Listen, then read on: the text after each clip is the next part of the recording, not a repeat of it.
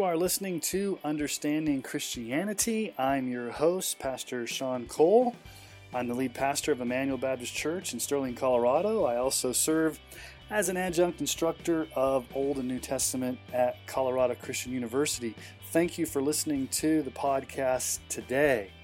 You know, I've been a Calvinist for almost 20 years now, and I've read so many books on Reformed theology and listened to so many different sermons over the years, but there's one particular theologian that I never really read or knew much about until recently.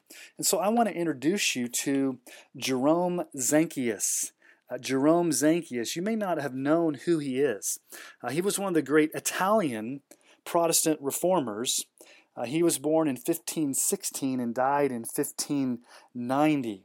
And so he was heavily influenced by Luther, by Augustine, by Melanchthon.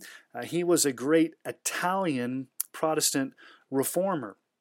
And one of his great books is a book called The Doctrine of Absolute Predestination. The Doctrine of Absolute Predestination. Now, it's a little bit hard to find this book. It's still in print. I was able to get one, and I recently read it and was very blessed by it. It's a great, wonderful book on the doctrine of unconditional election. And so what I want to do in this podcast is just introduce you to Zanchius, but I want to really focus on something that he teaches in his last chapter. Basically, the book starts with the attributes of God.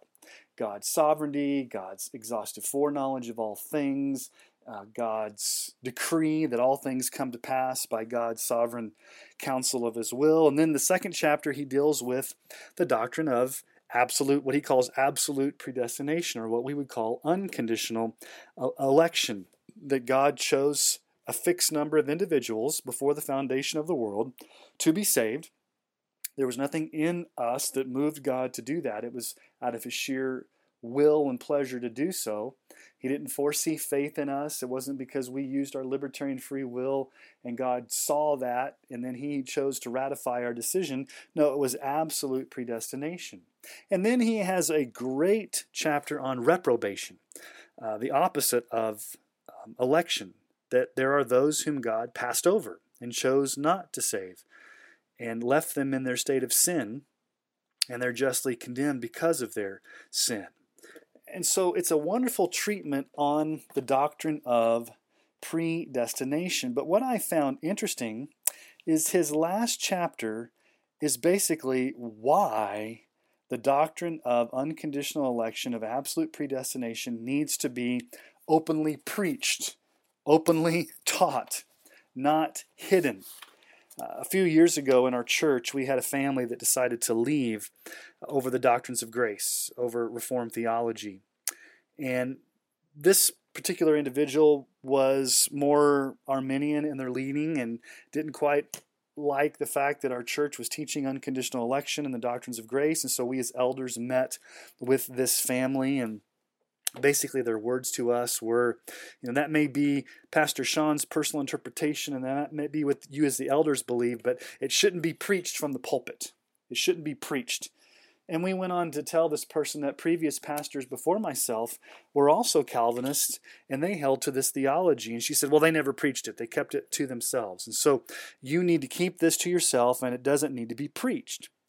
And so there's this attitude out there that you should never touch the doctrine of predestination with a 10-foot pole.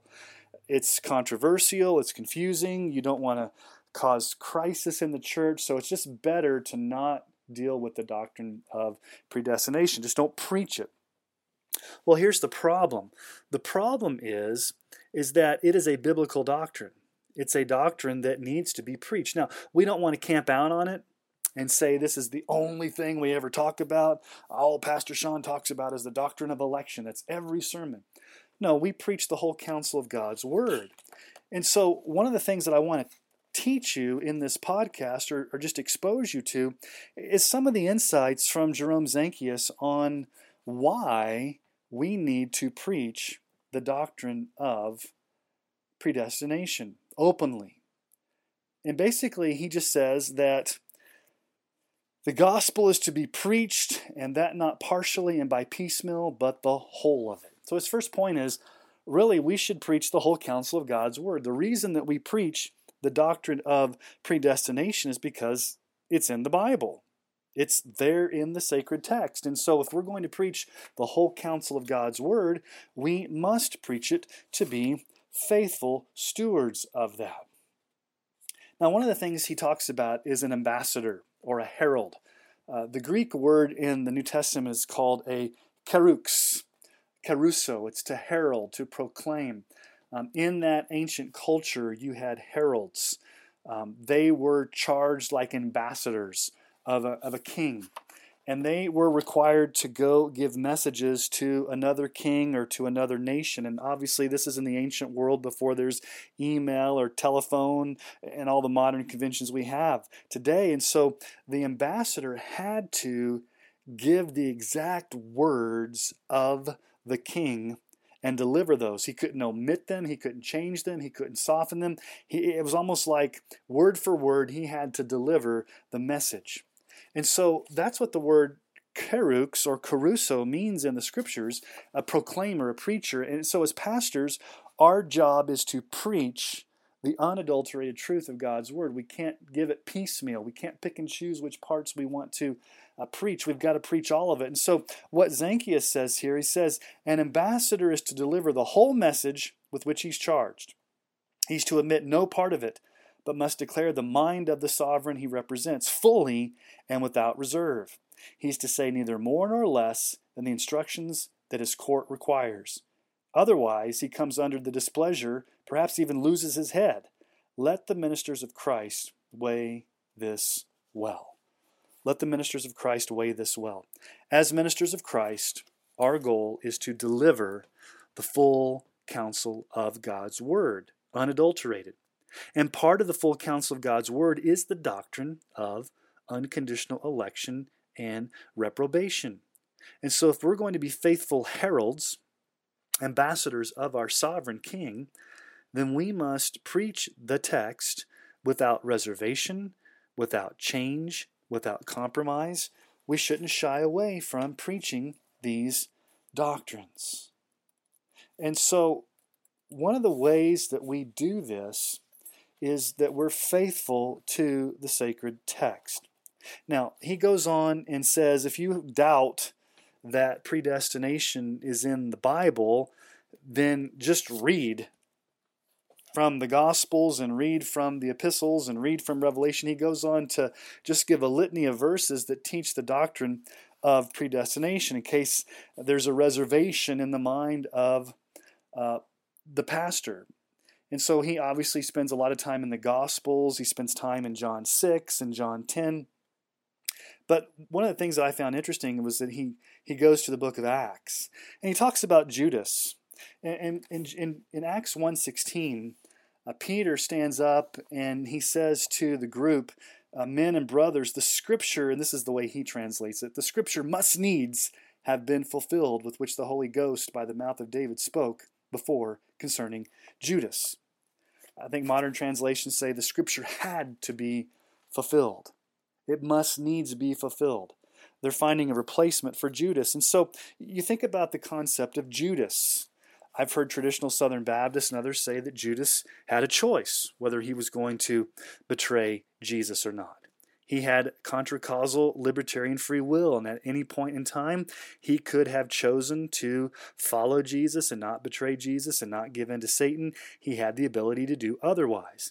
Now, obviously, we don't have time to go into this, but the scripture is very clear that Judas was the son of perdition. It was God's sovereign decree for him to do what he did. And so everything that Judas did was part of God's sovereign plan, and he could not do otherwise. And then in Acts 1:25, that he might go to the place prepared for him, or his own place. And basically what Zanchius says is that's the place of punishment appointed for him, because that was God's sovereign decree.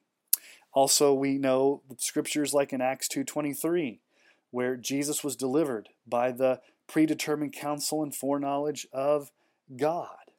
We also know from Acts 4:27 and 28, when the early church was praying, They said, in this city were gathered Herod and Pontius Pilate and the Gentiles, and the people of Israel will gather together to do whatever your hand and your counsel predestined to take place.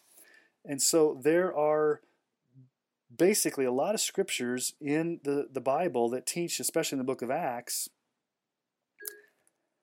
the absolute predestination of God.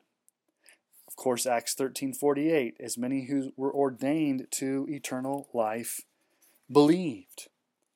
2 Thessalonians 2:13, we thank you, or we thank our God always for you, brothers, beloved of the Lord, because God has chosen you from the beginning for salvation through sanctification of the Spirit and belief in truth.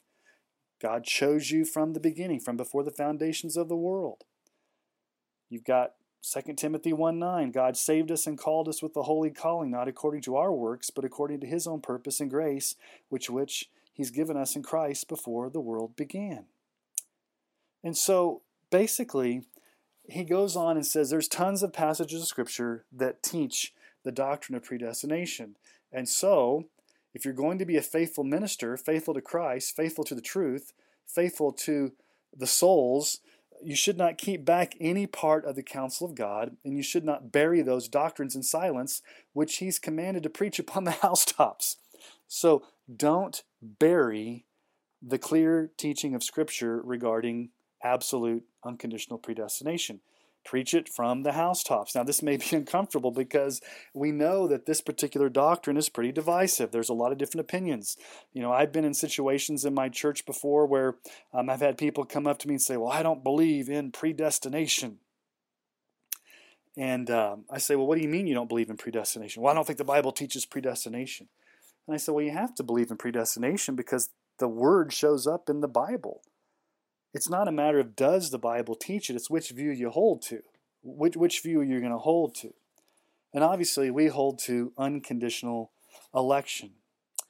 And so basically he gives some reasons why we should preach it from the housetops. So what are some reasons he gives why we should unashamedly preach the doctrine of absolute predestination?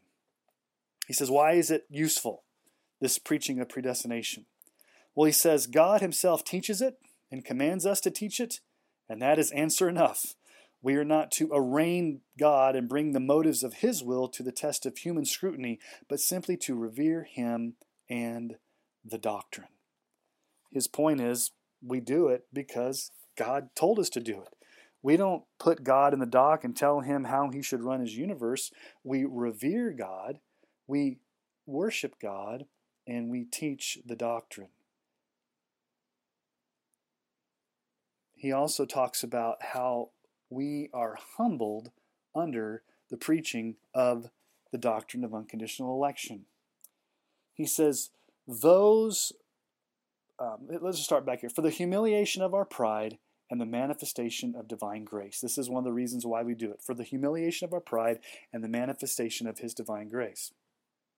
He says, those who are endued with repentance and despair of saving themselves, for a man can never be said to be really repentant and humble till he's made to know that his salvation is not in any measure whatever on his own strength, machinations, endeavors, free will, or works, but entirely depends upon the free pleasure, purpose, determination, and efficacy of God alone. And so one of the things he tells us to do is to meditate upon the Father's election of us to eternal life. He says that's the best antidote against the evil surmisings of doubtfulness and remaining unbelief. You see, when you're doubtful of your salvation, or when you begin to despair, or you have misgivings in your heart about if God really loves you, he says meditate on the doctrine of election. Think about it this way. There was nothing in you that moved God to choose you. He didn't look down the corridors of time and see your free will. There was no worth or merit in you that moved God to choose you. No, he simply chose you out of the sheer grace of his sovereign love for you. He chose you because he loved you. And if God did this before the foundation of the world, it should give great confidence to your soul that you shouldn't doubt his love. If God chose to love you before the foundation of the world, he will continue to love you for eternity because his love is an eternal love that can never grow cold. God's love doesn't grow cold. God doesn't somehow fall out of love with you. No, God's love is perfect. God's love is eternal. God's love is unchangeable. So when you give in to doubt or you begin to have fears about your salvation, Zanchius says, meditate upon the doctrine of predestination. Now, how are believers to meditate upon this if it's not preached, if it's not taught, if it's not expounded in all of its depths to give encouragement to struggling Christians that may doubt their salvation? One of the things he also says, which I found very interesting, is he says, "It is most evident that the Scripture doctrine of predestination is the clearest mirror wherein to see and contemplate the essential attributes of God." Now, that's an interesting statement. What he's saying is, if you want to understand the fullness of God's attributes, his holiness, his love, his glory, his majesty, his justice, his grace, he says, look at the doctrine of predestination. It's a mirror which reflects all of these glorious attributes of God: his omniscience, his omnipotence, his exhaustive foreknowledge of all things, God's unchangeableness. Predestination is a mirror in which you can see all of the attributes of God on display. And he's fond of quoting Augustine a lot. And so he says, "Thus argued St. Augustine against the Pelagians." And what did the Pelagians teach? That grace is offered to all men alike. That God, for his part, equally wills the salvation of all. And that it is in the power of man's free will to accept or reject the grace of salvation so offered. Pelagianism does not give people hope because it's based upon their own free will. It's based upon their own morality. Humans are basically born neutral with no original sin. And so there's really no depravity or original sin from which to be saved from. But he says if you preach the biblical doctrine of predestination, and which takes into account total depravity, he says this: it teaches us that if we do indeed will and desire to lay hold on Christ and salvation by him, this will and desire are the effect of God's secret purpose and effectual operation. For it is he who works in us both to will and to do of his own good pleasure, that glory should glory in the Lord. This is from Philippians 1, 12 and 13. Verse 13 says, "It is God who works in you to will and to do his good pleasure." So if you have any inclination to trust Christ for salvation, if you had any inclination to repent and believe, it's not something that came springing from your own autonomous free will. It's because God worked in you to will and to act according to his good pleasure. And what's God's good pleasure? God's good pleasure is that you look upon the Son, Jesus Christ, to be saved. So if you are saved, if you repented and believed, it's because God first worked in you to bring about that desire. Pelagianism teaches that basically you're born neutral. You can choose to trust God or not trust God. Basically, God helps those who help himself. There is no original sin. And so the doctrine of predestination teaches us that God had to take the first initiative. He says, conversion and salvation must, in the very nature of things, be wrought and effected either by ourselves alone, that's the Pelagian view, or by ourselves and God together, that's the Arminian view, or solely by God himself. That is the biblical view. Now, one of the things he teaches here is that not only does the doctrine of predestination help you when you have doubts about God's love, but he says ultimately it should lead to ultimate humility. He says the doctrine of predestination, absolute, free, unconditional predestination, here steps in and gives God his own. It lays the axe to the root of human boasting and cuts down, for which reasons the natural man hates, every legal, every independent, every self-righteous imaginations that would exalt itself against the grace of God and the glory of Christ. When the doctrine of predestination is preached faithfully, openly, he says it lays the axe to the root of human boasting. It cuts down pride. Well, why does the doctrine of predestination cut down pride? Again, because there is nothing in us that moved God to save us. God was not obligated to do this. He's under no obligation. If God were obligated to save us, it would not be grace. God would not be free. It would be something he owed us as a debt. Often when I'm praying in my personal prayer time, when I'm praying to the Father, I'll pray something like this. Heavenly Father, I thank you so much that you chose me before the foundation of the world. You did not have to do this. You could have left me in a state of unbelief. You could have passed over me as a reprobate, and I would get the just deserving of the punishment that I deserve, and you would have done me no wrong. God, you did not have to elect me and save me, but you did. And I'm so thankful. It cuts down pride. You see, if you added something to your salvation by either your free will or your spiritual wisdom or your choosing, then there's something to boast about. You did something to receive salvation that can be attributed to you. Even if God somehow helps you, like in the Arminian view, gives you prevenient grace, still ultimately the decision's up to you whether you come to Christ or not. Sovereign predestination cuts to the root of pride. It lays the axe to the root of human boasting because it shows us that there was nothing in us that moved God to do that. Now, he also says this. Here's another reason why predestination should be openly preached. He said predestination should be publicly taught and insisted upon in order to confirm and strengthen true believers in the certainty and confidence of their salvation.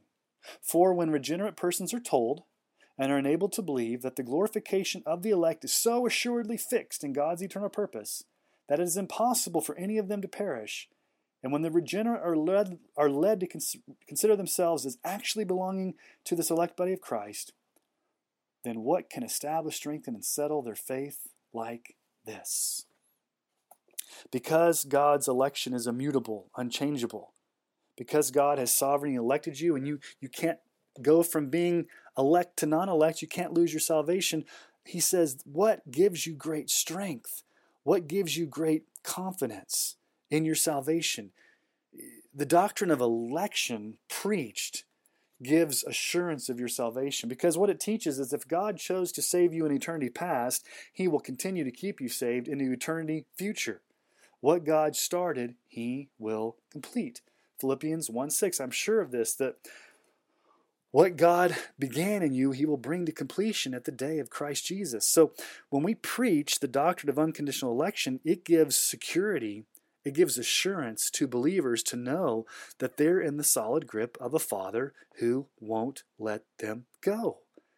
So not only does it bring confidence when you doubt your salvation, not only does it cut to the root pride in your life, but it also brings assurance to know that what God started, he will finish. And so think about it. If you're prideful, the doctrine of predestination shatters your pride. If you're doubtful about your salvation, the doctrine of predestination gives you assurance. If you're not quite sure God loves you, the doctrine of predestination, when it's preached, gives you that security and comfort. So there's very practical reasons why to preach the doctrine of absolute unconditional predestination.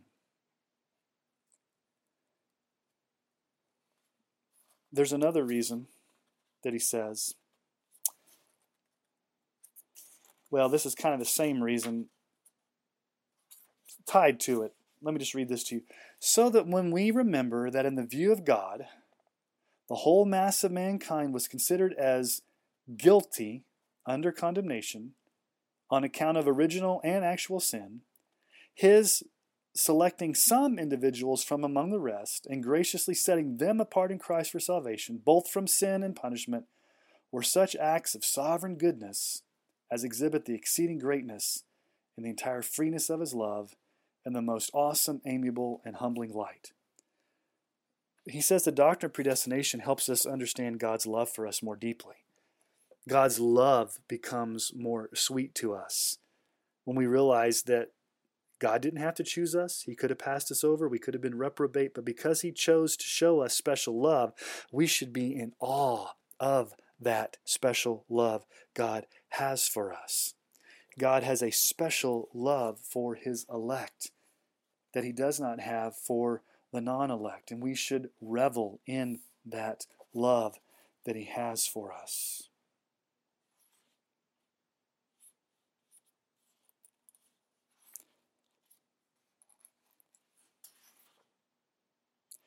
And then he gives another final reason why the doctrine of predestination should be openly preached.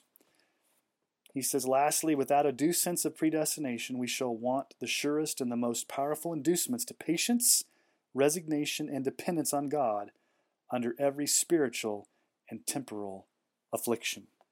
Okay, what he means by this is that everything that we go through, trials, tribulations, afflictions, are ordained by a sovereign God who promises to go through those with us. So nothing catches God off guard. Nothing surprises him. Think about Job for a moment. Satan's not in control of the situation. Satan had to ask permission of the Lord in order to attack Job. And so everything that happened to Job was because God's sovereign decree. Now you may say, well, did God allow it? Did God permit it? Or did God ordain it? We can get caught up in the semantics, but the bottom line is, whatever you're going through, God could very well step in and stop it. And he does not. He either allows it to happen, permits it to happen, or ordains it to happen because it's part of his sovereign, immutable will for you. So even the trials that you go through are because of God's sovereign predestination in your life. Nothing can happen to you except for what God has ordained. Now that could be scary to think, my goodness, God's ordaining trials for me to go through. This seems a little scary. But what's the alternative? Do you want a God who doesn't know what's going to happen to you? A God who's taken off guard by what's happened to you? A God that can't step in and help? A God that's passively watching this and not sure of the ending? Or do you want a God that's sovereignly in charge of every detail of your life? He ordained these details before time, and he's going to be with you through every detail, and he's going to ensure that you come out at just the right timing and purpose for his glory. He writes this. He says, the love of his is immutable. He never withdraws that love. Whatever comes to pass in time is the result of his will from everlasting. Consequently, my afflictions were a part of his original plan and are all ordered in number, weight, and measure. My distresses are not the result of chance, accident, or some luck combined with circumstances, but the providential accounting and accomplishment of God's purpose. He who brought me to it has promised to support me under it and to carry me through it. And he says, therefore, I will commit myself and the event to him whose purpose cannot be overthrown, whose plans cannot be disconcerted, and who, whether I am resigned or not, will still go on to work all things after the counsel of his own will. And he says this, Christians want nothing but absolute resignation to render them perfectly happy in every possible circumstance. An absolute resignation can only flow from an absolute belief and an absolute acquiescence in God's absolute providence founded on absolute predestination. He's got the word absolute there a lot because that's the name of the book. But he says if you want to be absolutely happy, if you want to be absolutely confident, if you want to be patient in affliction, the only foundation for you to have absolute confidence and peace and surety is to have trust in God's absolute providence that comes from his absolute predestination. Now, he closes this chapter by quoting Melanchthon. If you guys know Melanchthon, it was Luther's student and the one that propagated Luther's teachings after he died. And he quotes Melanchthon here, and he says, quote, "A right fear of God and a true confidence in him can be learned more assuredly from no other source than from the doctrine of predestination. Fear of God and true confidence in Him cannot be learned from anything else than the doctrine of predestination. So Melanchthon's saying if you really want to fear God, if you want to worship God, if you want to have confidence in Him, nothing does that better than the doctrine of absolute predestination. He says divine predestination quite strips man of his boasted liberty, for all things come to pass according to God's foreappointment, even the internal thoughts of all creatures, no less their external works. Therefore, Ephesians 1, the apostle gives us to understand that God works all things according to the counsel of His will. And then he gives one final quote from Melanchthon. You will not learn either the fear of God or love and confidence in Him from a surer source than from getting your mind deeply tinctured and seasoned with the doctrine of predestination. Now that's ancient language. What's tinctured? Well, a tincture was an ancient word for medicine. You would dissolve medicine in alcohol. And so basically what he's saying is, if you want to have true worship of God, if you want to have true satisfaction in God and all that He is, you need to have your mind medicated or your mind soaked and seasoned in the doctrine of predestination. Now, how does that happen? That happens when faithful pastors preach this doctrine from their pulpits without apology. Again, it's not the only thing that we preach. It's not a hobby horse that we camp out on. It is the fullness of God's word that we want to preach, the whole counsel. But when the text of Scripture teach absolute divine predestination, we must preach them with authority, without apology. And we should never stand up from the pulpit and say, some of you are not going to like this, and I'm going to have to apologize for this. And so, let me just kind of tell you what I think. No, as a pastor, you stand up and say, thus says the word of God, and you preach it because it's the Scripture, and you let the chips fall where they may, because there may be some in your congregation that are going to have issues with that. So when we preach the doctrine of unconditional election, of absolute predestination, it brings comfort to the saved. It quiets doubts about God's love. It helps shatter pride in our lives. It helps us to focus upon the attributes of God. It helps us to fall more in love with our Savior, who has loved us first. And it also gives us great confidence through times of trials, times of affliction. So the doctrine of predestination must be preached in all of its fullness in order to be a blessing to God's people. Now, in a congregation on a Sunday morning, you may have a mixed congregation in the sense that you may have lost or unsaved people there.